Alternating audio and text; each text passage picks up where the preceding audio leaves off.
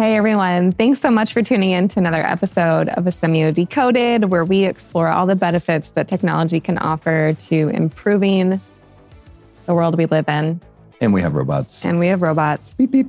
We are super thrilled today. We're going to be in conversation with Dr. Amy O'Hara from Georgetown University. One of the cool things about Amy is that I think that I've seen Amy in person more times abroad than I have actually seen her in person here in the States. No, that makes sense because the first time we met Amy was in Wales. Indeed. At a data linkage conference. That's right. I remember this very clearly because it's in the before times. First off, it was December, right on the edge. Right? December of 2019. Yeah. And it was one of those moments where you know that you've met someone who you're a kindred spirit because we just started talking about secure multi-party computation, secure hashing coding, and like NIST standards. Like within 5 seconds, I was like, boom, boom, boom, boom. So Amy's an incredibly brilliant and multidimensional individual. She really is. And those conferences are amazing. And we recently just got back from another data linkage conference. This is the International Population Data Linkage Network Conference, IPDLN. This happens every couple of years. And most recently was in Scotland. And Amy was in attendance as well as a number of our other partners. And we just had the benefit of listening to so many different presentations and joining conversations ad hoc with other folks across the world who are dealing with the same problems that we deal with here, which is in some ways very encouraging.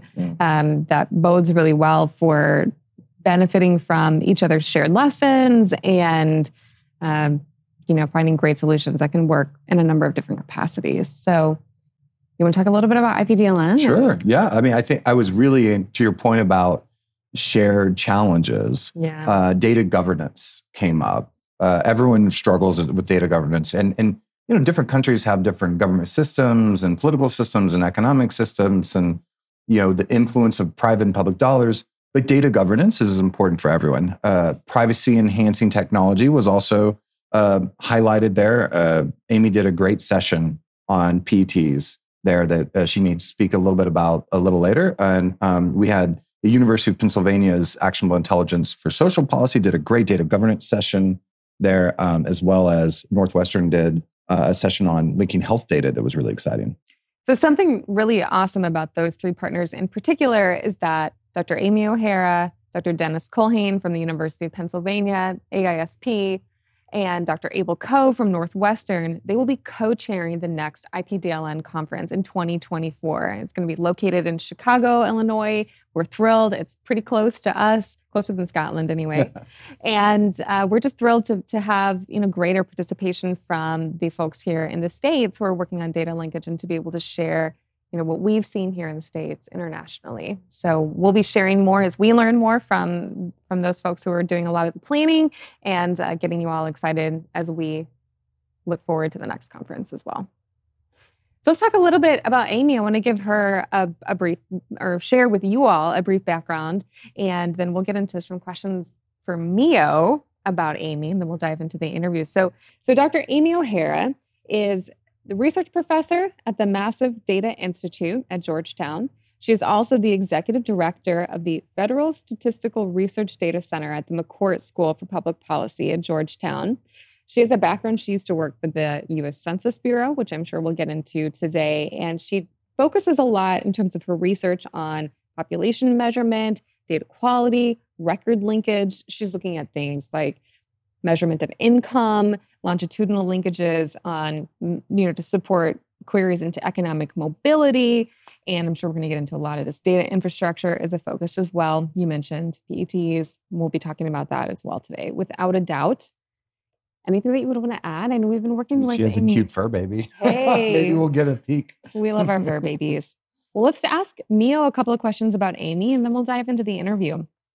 Mio, our first question for you is, what would Amy's origin story be if she were a Marvel superhero? Amy's origin story would be that she was born with the ability to understand and manipulate data. She used her powers to become a leading expert on improving secure, responsible data access for research and evaluation. She also used her powers to help found the Center for Administrative Records Research and Applications, CARA, at the U.S. Census Bureau. So what I what the takeaway there is that Amy actually is a superhero, but we already kind of knew that. I would totally. I would watch the movie. I mean, Marvel, come on.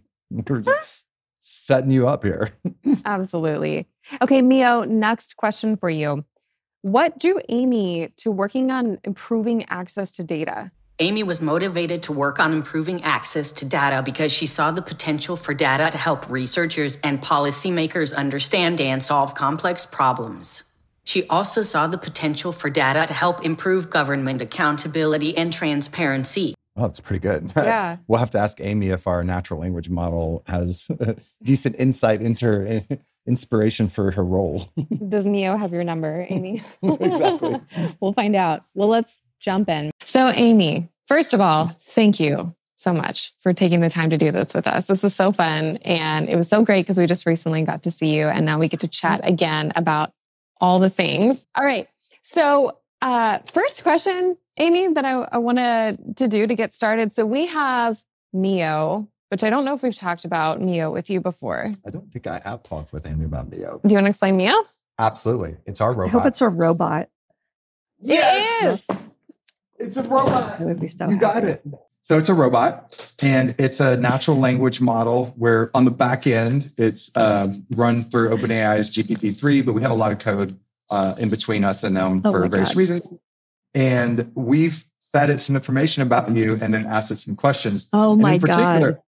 we asked it this one question that it had to infer the answer to because it wasn't in the stuff we sent. So which one are we going to do both? Okay. Let it know both. Yeah, we'll let you in on both and you're going to hear it. So the question that Aaron was just referring to that it had to infer, we want to get your yay or nay. Does Mio have your number or not? Yeah, because Mio is basically psychoanalyzing you. Oh, excellent. Creep factor is where? Okay. Oh, All right. I So like the question that we asked Mio was, what drew Amy to working on improving access to data? And Mio said, Amy was motivated to work on improving access to data because she saw the potential for data to help researchers and policymakers understand and solve complex problems. She also saw the potential for data to help improve government accountability and transparency. How'd Mio do? so I think Mio did a great job probably with what it could have been trained on. But the real answer is that I do this out of spite. I knew it'd be something really like poignantly human. Something that's difficult to glean from public statements I may have made. No, it's my earliest attempts to use population level administrative data were just so challenging.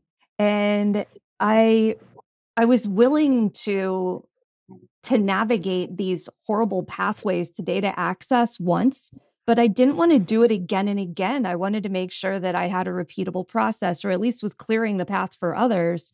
I would say that a lot of my efforts to clarify data governance and identify and elevate precedents that exist in different domains, accessing different troves of sensitive data, it really has been to get back at the people that blocked in the first place. Because many of them they weren't doing it because of some deep concern for privacy or because what I was asking was illegal. They just didn't want to. And, they needed to be informed of the benefits of doing it. And then sometimes you would explain to people, this really has this is low hanging fruit. If you work with us to get this done, all these good things will happen. They'll be like, yeah, I'm just not really interested. So a lot of my governance efforts and also evangelizing the uses of administrative data have been to kind of get back at that and hopefully change the culture that we're in. I love, this spite resonates so much with me. This is why we're kindred spirits. Now, our robot's our robot's kind of wholesome. I'm not going to lie. We try to train the spite out of it. But I will say that a lot of what drew us into the analytics space was just, I was looking at the private sector and comparing with the time cycles and access that you have with public interest. Yeah. And it's I was just flabbergasted. Like, people waiting months and years for data sharing agreements and to get access to data that they're analyzing. And then, you can't tell whether an intervention is good because it's already the problem's shifted and moved on. Right. So a lot of that, just impatience and lack of being able to move the problem forward drives a lot of the work that we do as well. Yes. Which is a kind of a great segue to the other question that we asked Mio was... Yeah, exactly. It's totally set up for a segue. It really is. We said, okay, Mio, what would Amy's origin story be if she were a Marvel superhero, which we think you are. We think anyway. You are, actually. We're not going to out you, but... Right. Yeah. And Mio said that Amy's origin story would be that she was born with the ability to understand and manipulate data. She used her powers to become a leading expert on improving secure, responsible data access for research and evaluation. She also used her powers to help found the Center for Administrative Records Research and Applications at the U.S. Census Bureau. Okay. Are there any other questions you would like us to ask Mio? And we will report back. I mean, I had hoped that there would be something about, like, I emerged from a swamp or came out of a cave or something. But, I'm okay with the storyline there. I just thought that there would be something like... from the we really tuned down the creativity on the podcast. Let me tell you, Mio gets a little weird. Mio, we were originally interrogated. I spent hours with Mio originally asking things about like, okay, what if Amy was a dark superhero? What if Amy were not fighting for the good stuff? What if Amy had a twin sister that was a superhero that was against data? We'll ask Mio to be a little more creative and share the updated origin story. I want detail. I want to know about what kind of insect bit Amy or what kind of asteroid landed on Earth. So and then we'll check with the reality of what your real origin story was. Exactly. Because we all know you're really superhero. Oh my gosh. Well, and speaking of origin stories, I think you gave us some really awesome insight into the why. And tell us a little bit more about the what. We shared a brief bio at the beginning of this podcast, and I'd love to hear it in your words.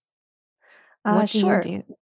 Well, I mean, what I do now is so different than what I think I was originally trained for. I'm an economist by training, and in order to do economic research, that's where I first encountered some of the high hurdles to getting administrative data.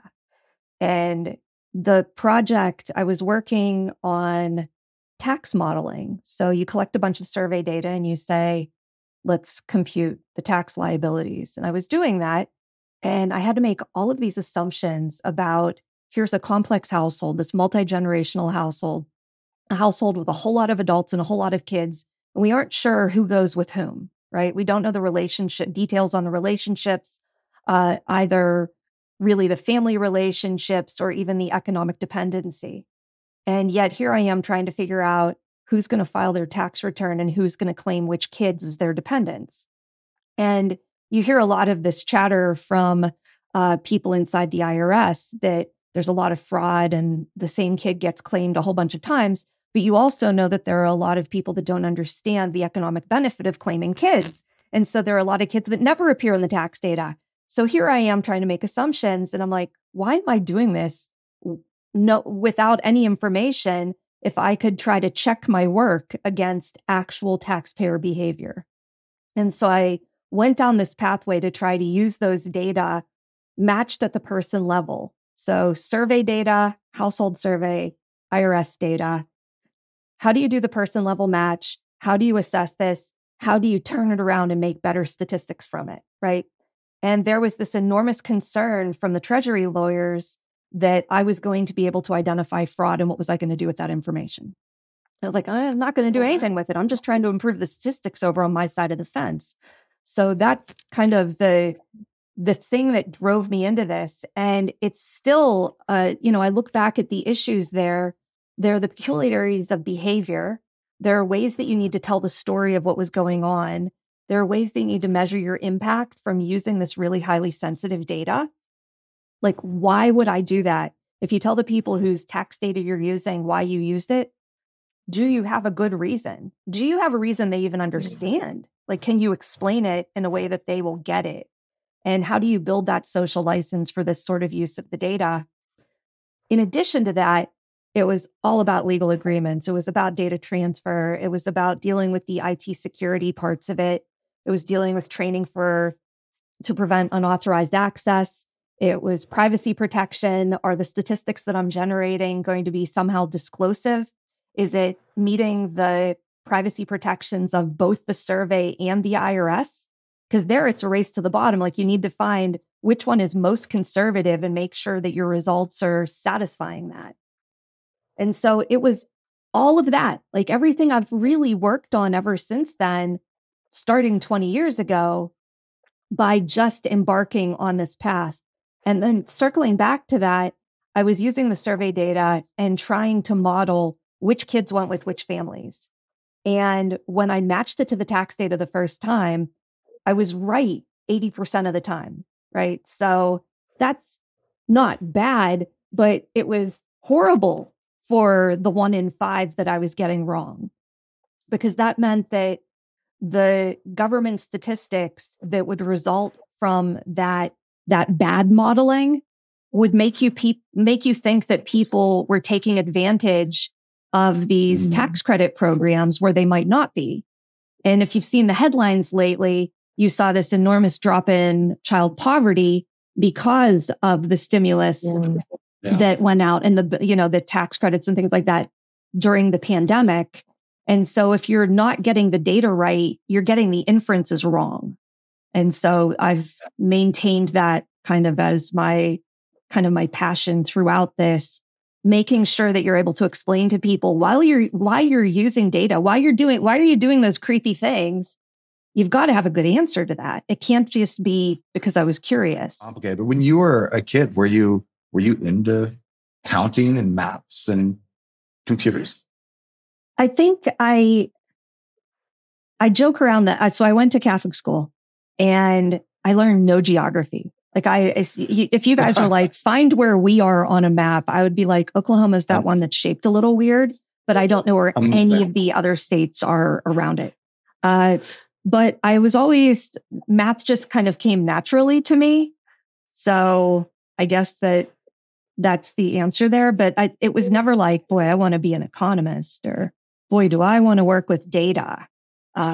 Those are just things that it takes a special kind of person for like secure multi-party computation, right? Differential privacy. Yep. I mean, it's just not a lot of people, this is their little version of hell to be living in, to have to like think about those things every day. Well, I mean, I look back at even my time at the Census Bureau, that in the olden days, it was all about cell size. If your statistics were based on, a table cell that had more than 30 people, a lot of people didn't have to look at it. You just had to have an attestation that your cell sizes were appropriate. And now there's just so much more scrutiny because there are so many more risks. But I'd love for you to talk a little bit about the advisory committee. It has been an honor to serve on that committee. I'm deeply interested in how it can all work out, really. Anybody that's not familiar with it, this was it's also known as the Evidence FACA, a Federal Advisory Committee. It's people trying to figure out how the implementation of the Evidence Act is going to result in a national secure data service. And the conference, as you just mentioned, we got to hear from these people in other countries that already have an administrative data service. They have nice things. Why can't we have nice things? And so the committee that I have been serving on, it has a report coming out next month. There's already been a year 1 report about a year ago, and our second report will be out in October. There have been a lot of public meetings already. The Bureau of Economic Analysis has a public website where all of the slides and all of the recordings for these meetings are stored. But we're hopeful that this report will contain recommendations to help the United States get its first national secure data service. And so it's really important that you balance the value of that against the risks of having an administrative data service, and also being able to identify who is going to be able to use the service. What's the service going to be able to do right away? What's it going to have to invest in? And, for the sorts of projects that we care about, is it going to be doing data linkage in the clear? Is it going to be employing privacy preserving technologies? And these are all questions that the answer to all of them is, I hope so, or the answer is yes. But it's, just the space is so large. How do you get traction and advance with people starting where they are? Because we're not going to get everybody doing super smart, super tech things. How do you meet the parties where they are and continue to build capacity, but do so in order to use data responsibly and improve policy, improve outcomes? So my follow-up question on that is around, like, when I hear the word service, so National Secure Data Service, I can think of a lot of different things. I think about a service from a computer science perspective, where it's something you can access programmatically, like an API or a microservice that you can do to get something. I think of a service as a centralized thing that you can go, like a managed service. I could go to the federal government and say, help me with this thing. I think of a service as something more abstractly that I'm providing to society. It could be a set of best practices that others could emulate, could be federated into throughout the United States. And I'm sure, so when we say National Secure Data Service, what does the service mean on that? And there's 16 of us on this committee. And I think that you would get 300 answers if you asked that question of all of us. A lot of times, I'm a former federal employee. I'm a bureaucrat at heart. And the service that I often think about is the U.S. Postal Service, right? So this is something that it operates from coast to coast. It has points of connection when you need to mail stuff overseas. It has a set of services that it offers to you as the consumer. And then it is a network, right? And it's got some transportation, trucking, and utilities aspects of that, and then it has a bunch of digital aspects. It has cost recovery problems. So it's, and it's got laws talking about what you can and can't do. It's under threat because people think that it's too expensive. It's got all of these issues. That's an example of a service. And it has a rate setting commission, which I thought, that's why my brain is U.S. Postal Service is a nice thing to bring up, because there is something called the Postal Rate Commission that helps set those price points, right? Because not every post office is setting them. And I think that sort of advisory group, a commission that is helping set the guardrails for operation, is definitely something that we're going to need in a National Secure Data Service.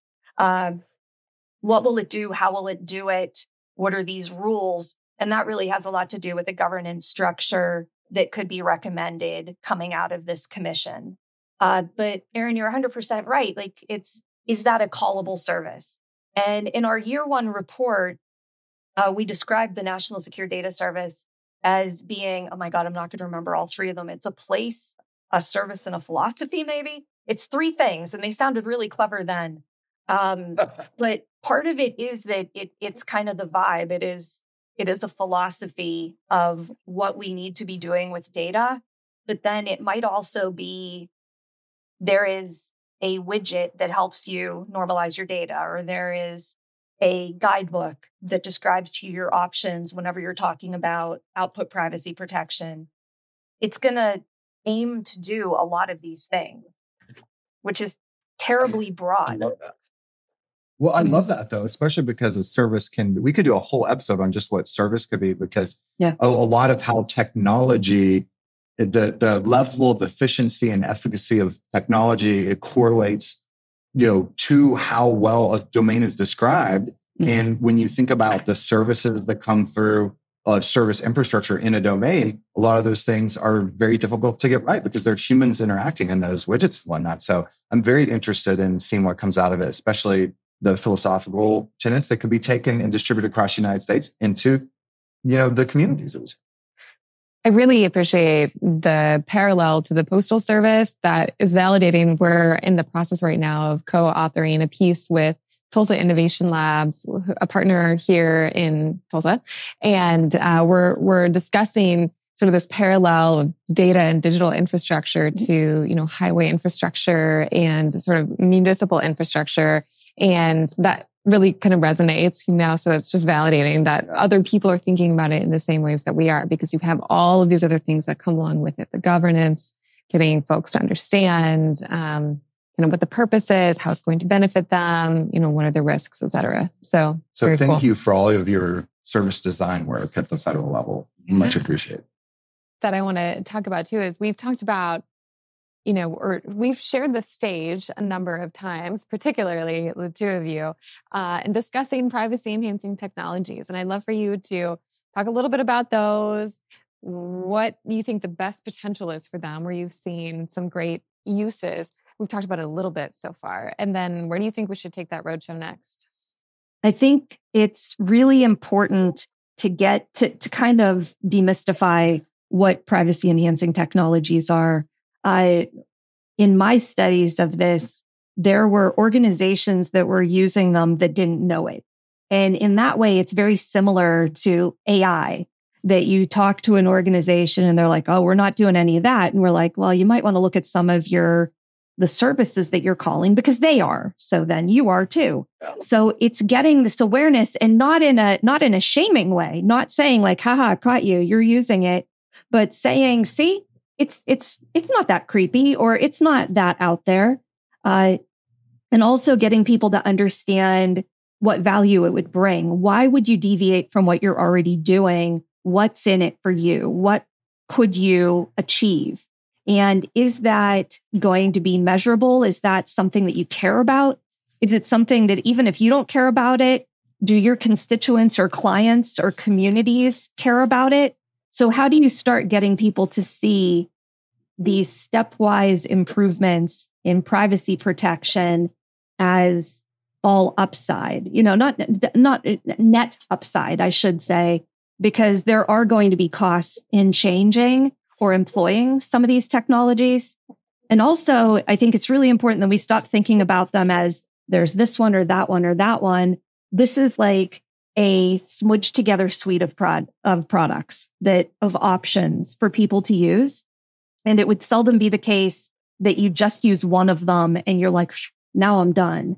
You need to figure out how these technologies click together or stack together so that you are moving the needle toward better protection while maintaining efficiency. That's my spiel.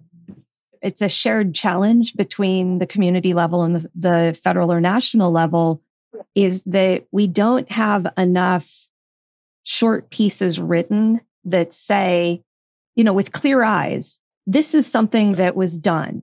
It mostly worked. Or maybe it completely worked, or this was something that was attempted and it didn't work at all.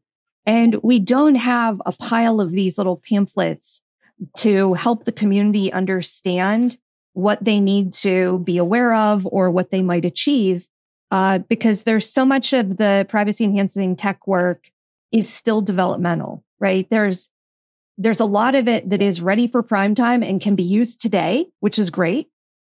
But then when you look at the literature, there are these constant improvements on it, or new things being tried and added. And that too is great. But that is sometimes very scary to people that you're trying to say, would you consider adopting this? They're like, is it even mature enough for me to do so? We need to have more proof points that show this was the problem. This is what was used. This was the outcome. End of story. That isn't something being presented in an IEEE or an ACM, like one of these heavy duty computer science venues. 100% agree. There's such a difference between, there's really unsexy, boring, old school technology like secure hashing coding that's totally been in use for decades and super safe and no big deal and much less intense from a technical perspective. There's just more newer and still being proven, homomorphic encryption, some instances for zero knowledge proofs. People bring up blockchain all the time, but that has totally yet to be like, let's get some good public interest value out of that, right? But the nuance there, we need those simple use cases. Just yesterday, we were in a session, we were listening to policymakers, really come together with the community to think about how we could advance against some of these social ills that we're dealing with here in Oklahoma.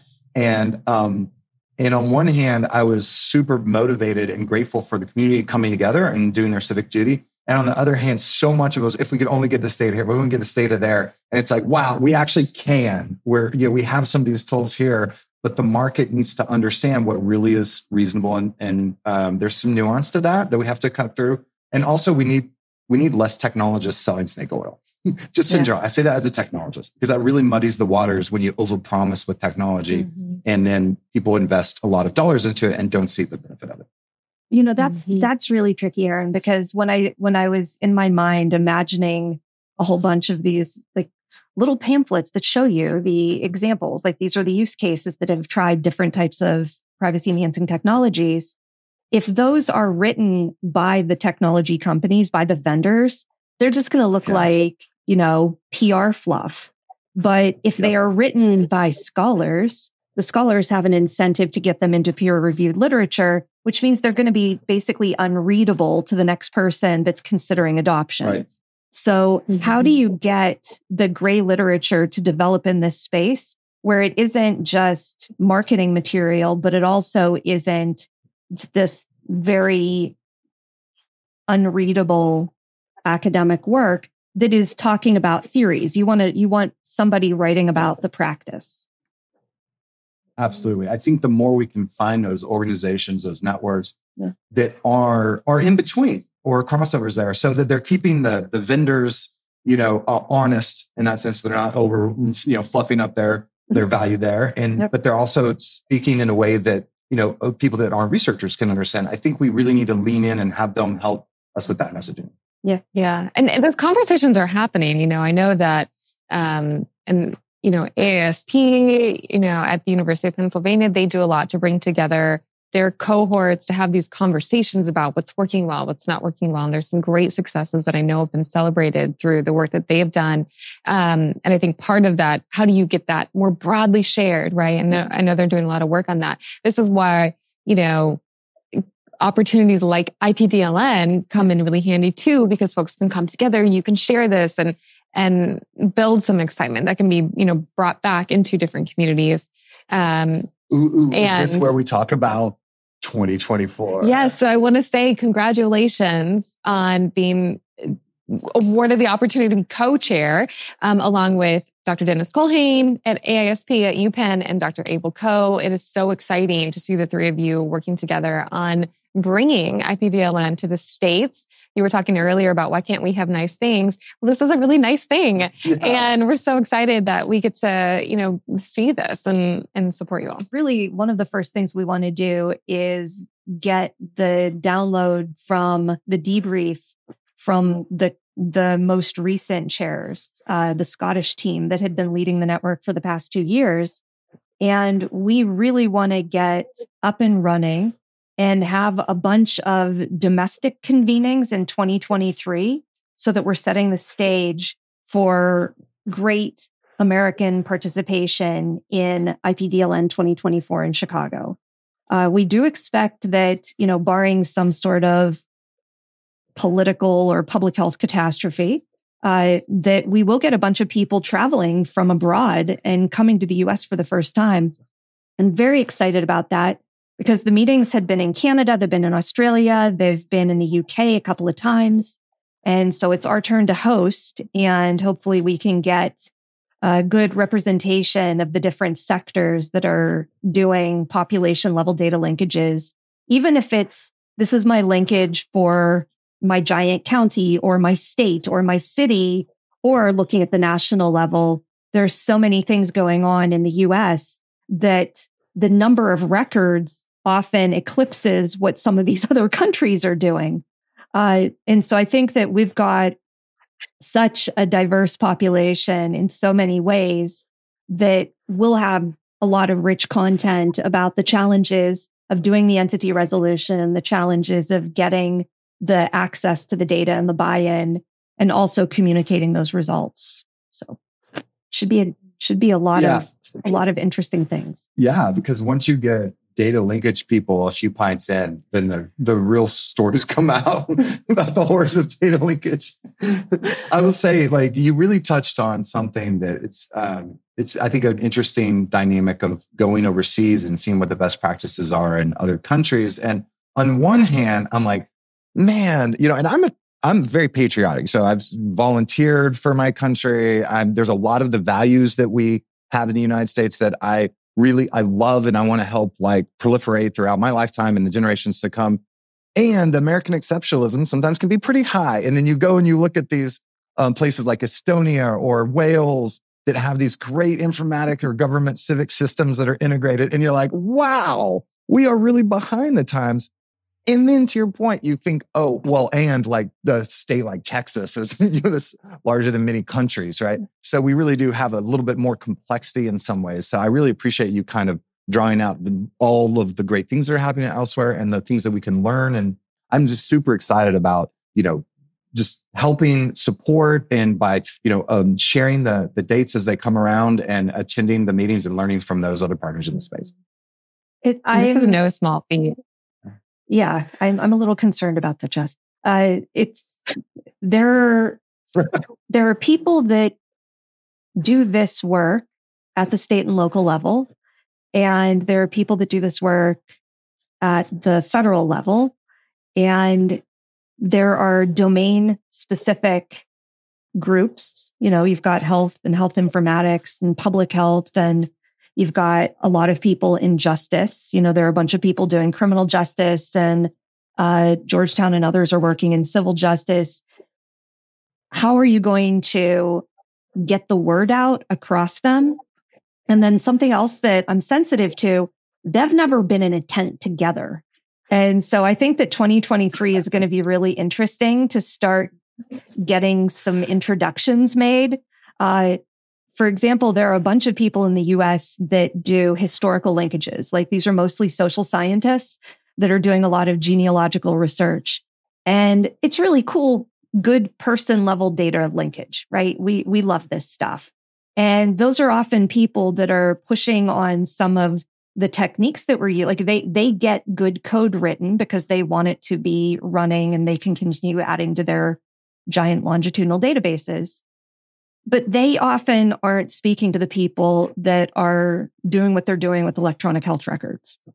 These are not necessarily groups that are cross-pollinating.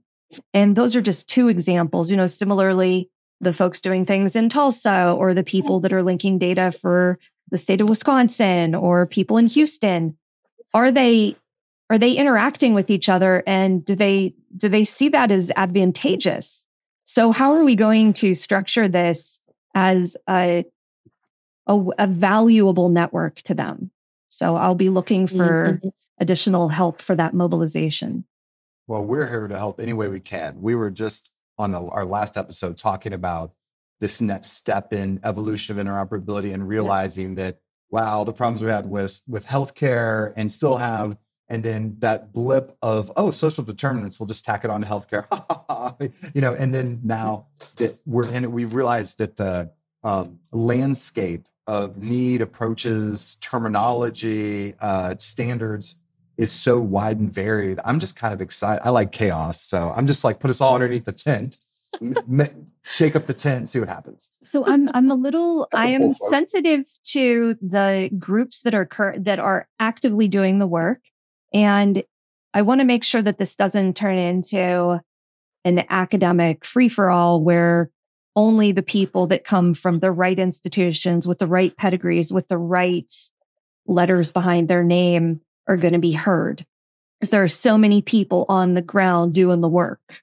And even if they are grabbing something open source and they are savvy enough to get it running and they are, keeping an eye on it, they are doing the work. I want to make sure that practitioners are also really part of the conversation. I think that that's just going to be crucial. And I think another unique thing that the US can bring is the perspective. If you've been to several of these IP/DLN events in the past, and with the other countries that show up in force, there's always so much incredible work on Indigenous nations and First Nations peoples. Like, it's so good, the work that they have going on. And I think that bringing in some of the studies of structural racism in the United States is really going to be something that we can unite across our disciplines and across the levels that, whether you're at the federal level or the local level. Unfortunately, it's something that unites us as a country. And so I'm hopeful that that can be a theme that we're always sensitive to as we're doing these convenings, because I think it will be certainly of interest to our international peers. Amy, is there any topic that we haven't touched on so far that you would love to visit or question that you wish we would have asked? Something, and I've bugged Erin about this in the past, and it's something that's still an unsolved problem. There's a lot of interest in having the knowledge base built out. And that means different things to different people, but your robot is going to be better if there is more curated information, or, if there's the more information, the more knowledge it gets pointed to, the better its answers are going to be. I think that this is something that we really need to be thinking about and it's related to what I was saying before, like, why don't we have these pamphlets that actually talk about privacy enhancing technologies that were put into practice or attempted? How do we get people to care about that? And part of it, I think, is up to us as solution providers, or a lot of times I'm a solution facilitator. How do you get the client to be willing to have their story told? And again, not in a PR way, but in a, you've got to carry this forward. This is how you can make this path easier for the next group like you. I think that is something that's typically under-resourced. Whenever you're looking at technology projects, they just want to get the thing up and running or get the thing done. And they seldom care about, and how are we going to tell the story about this? Where is that? And I think that a lot of times, I suspect that we are unique in that we also want to tell stories. But I think there are a lot of people like us that just want to get the widget made, and they would not want to then tell a story. They would not want to write it up with pictures in a way that's very digestible. But that's something that I think that if we don't regularly at least say, yeah, that's a problem, I think we need to acknowledge it, because acknowledging it hopefully will put us on a path to addressing it. Yeah, absolutely. And are there any examples that you can share that you wish would be featured in one of those pamphlets or short stories?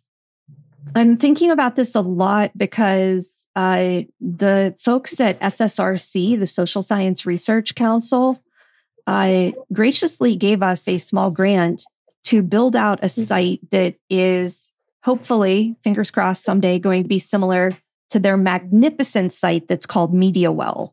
MediaWell is this beautiful compilation of misinformation, disinformation, and propaganda information. It includes the scholarly literature, the gray literature, popular press. It does interviews and gets experts in the field to write reflections of things that are emerging trends, or like something comes up and they have some international expert write a short essay about it.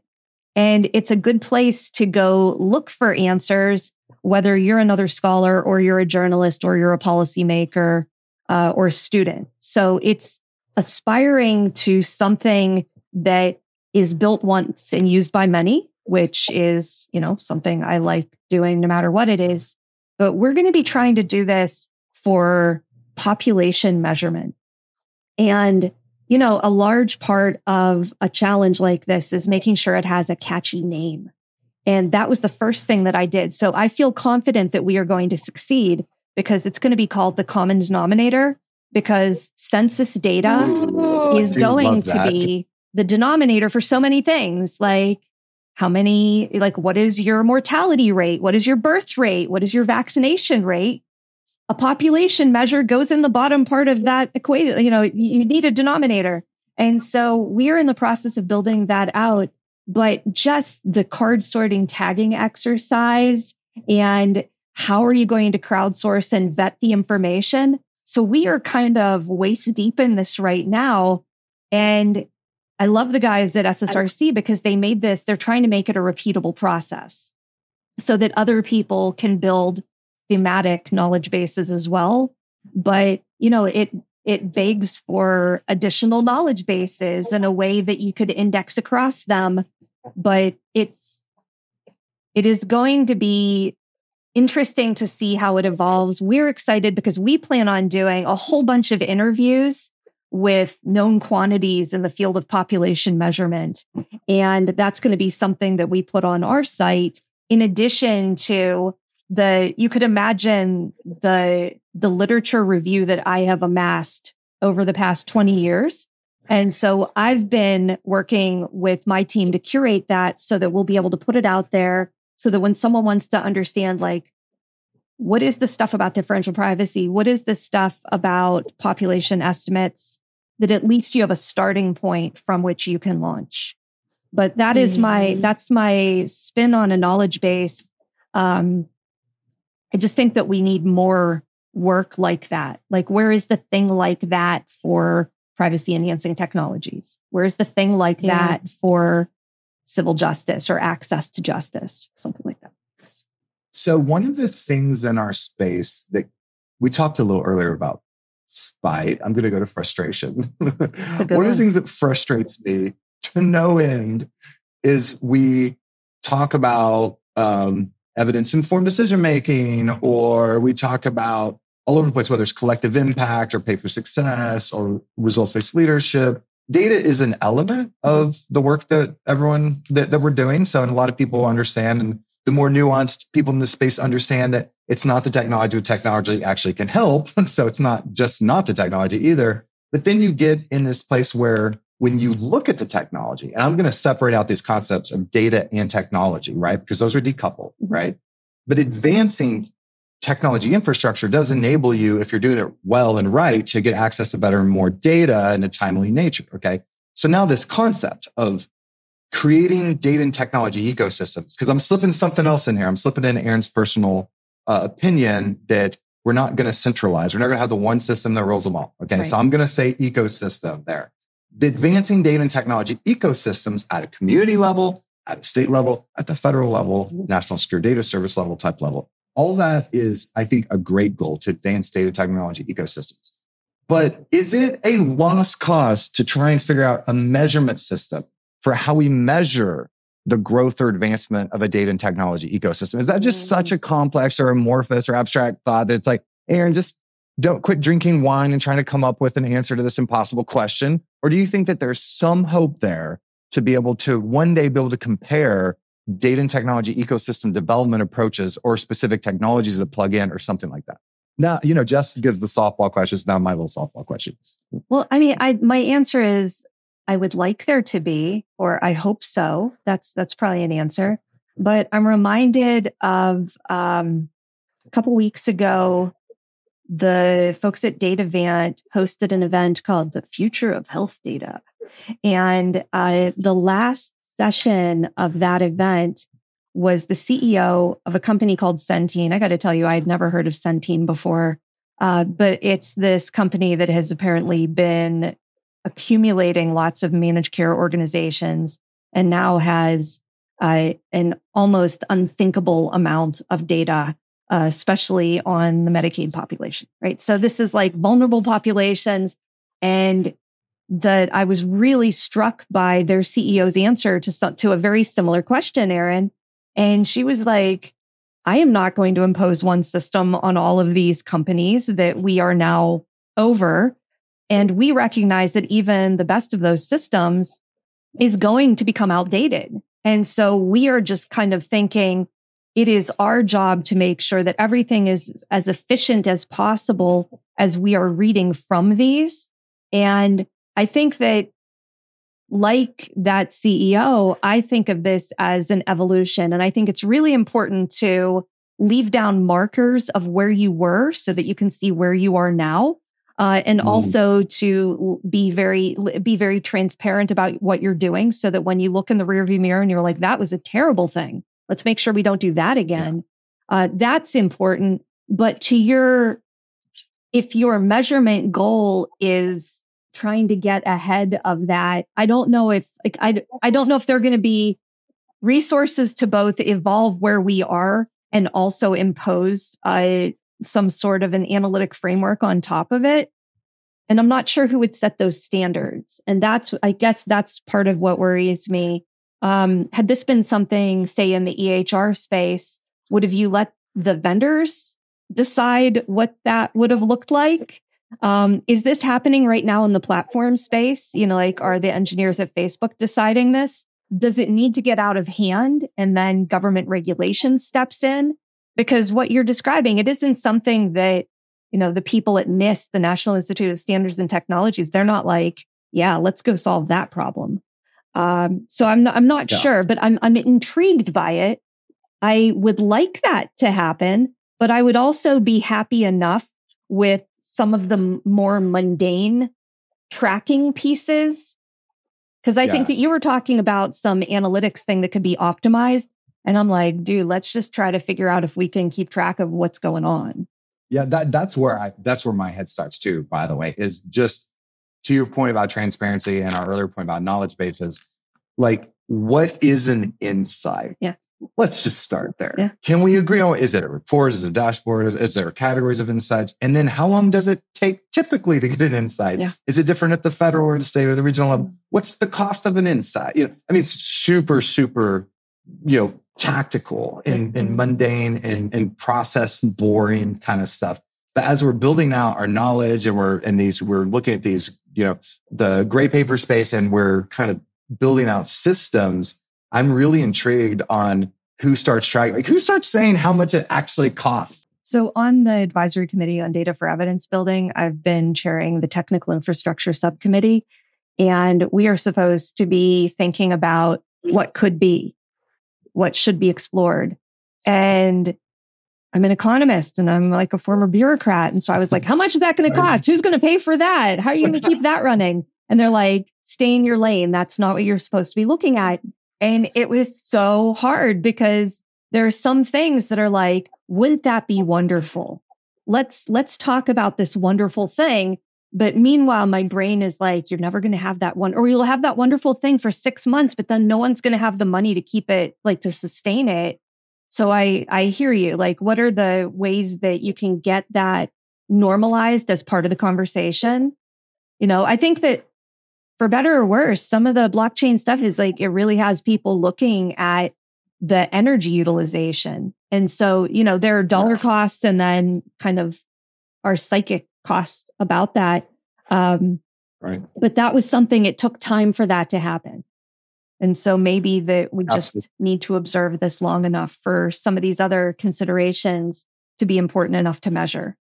Yeah, that's a great point. No one was there wasn't as much talking about the impact energy has in platform space until blockchain started eating up the energy market. And then, and Ethereum just had the big conversion over to proof of stake for proof of work. So there really is potential for change. Okay, cool. Well, you didn't say that you think it's completely impossible and I should never think about it ever again. So that's going to give me hope. I will hold my tendril of hope. Yeah, that'll be next episode. We'll come back at you next episode. How we found out, right? You can figure it out and then you can share back. But wait, I brought up spite, and then you just brought up, what was the word? Impatience. Frustration and impatience go hand in hand. And then I think that for another time that we should talk about fear, because to me that would be the other piece that's brought in here. What are you afraid of? What are you scared of? Can we dab? Yeah, we totally. You can't. Yes, we can dabble in fear. I'm afraid if we don't talk about it now, we won't get to it. Oh, that's a good one. No, but I think that getting people to really, and this comes back, Erin, whenever we talk about privacy enhancing technologies, are you going to get people to adopt them because you scare them? Or, what are your tactics here? Similarly, when you talk about data management, it may be incredibly efficient to amass the data and have an integrated data system.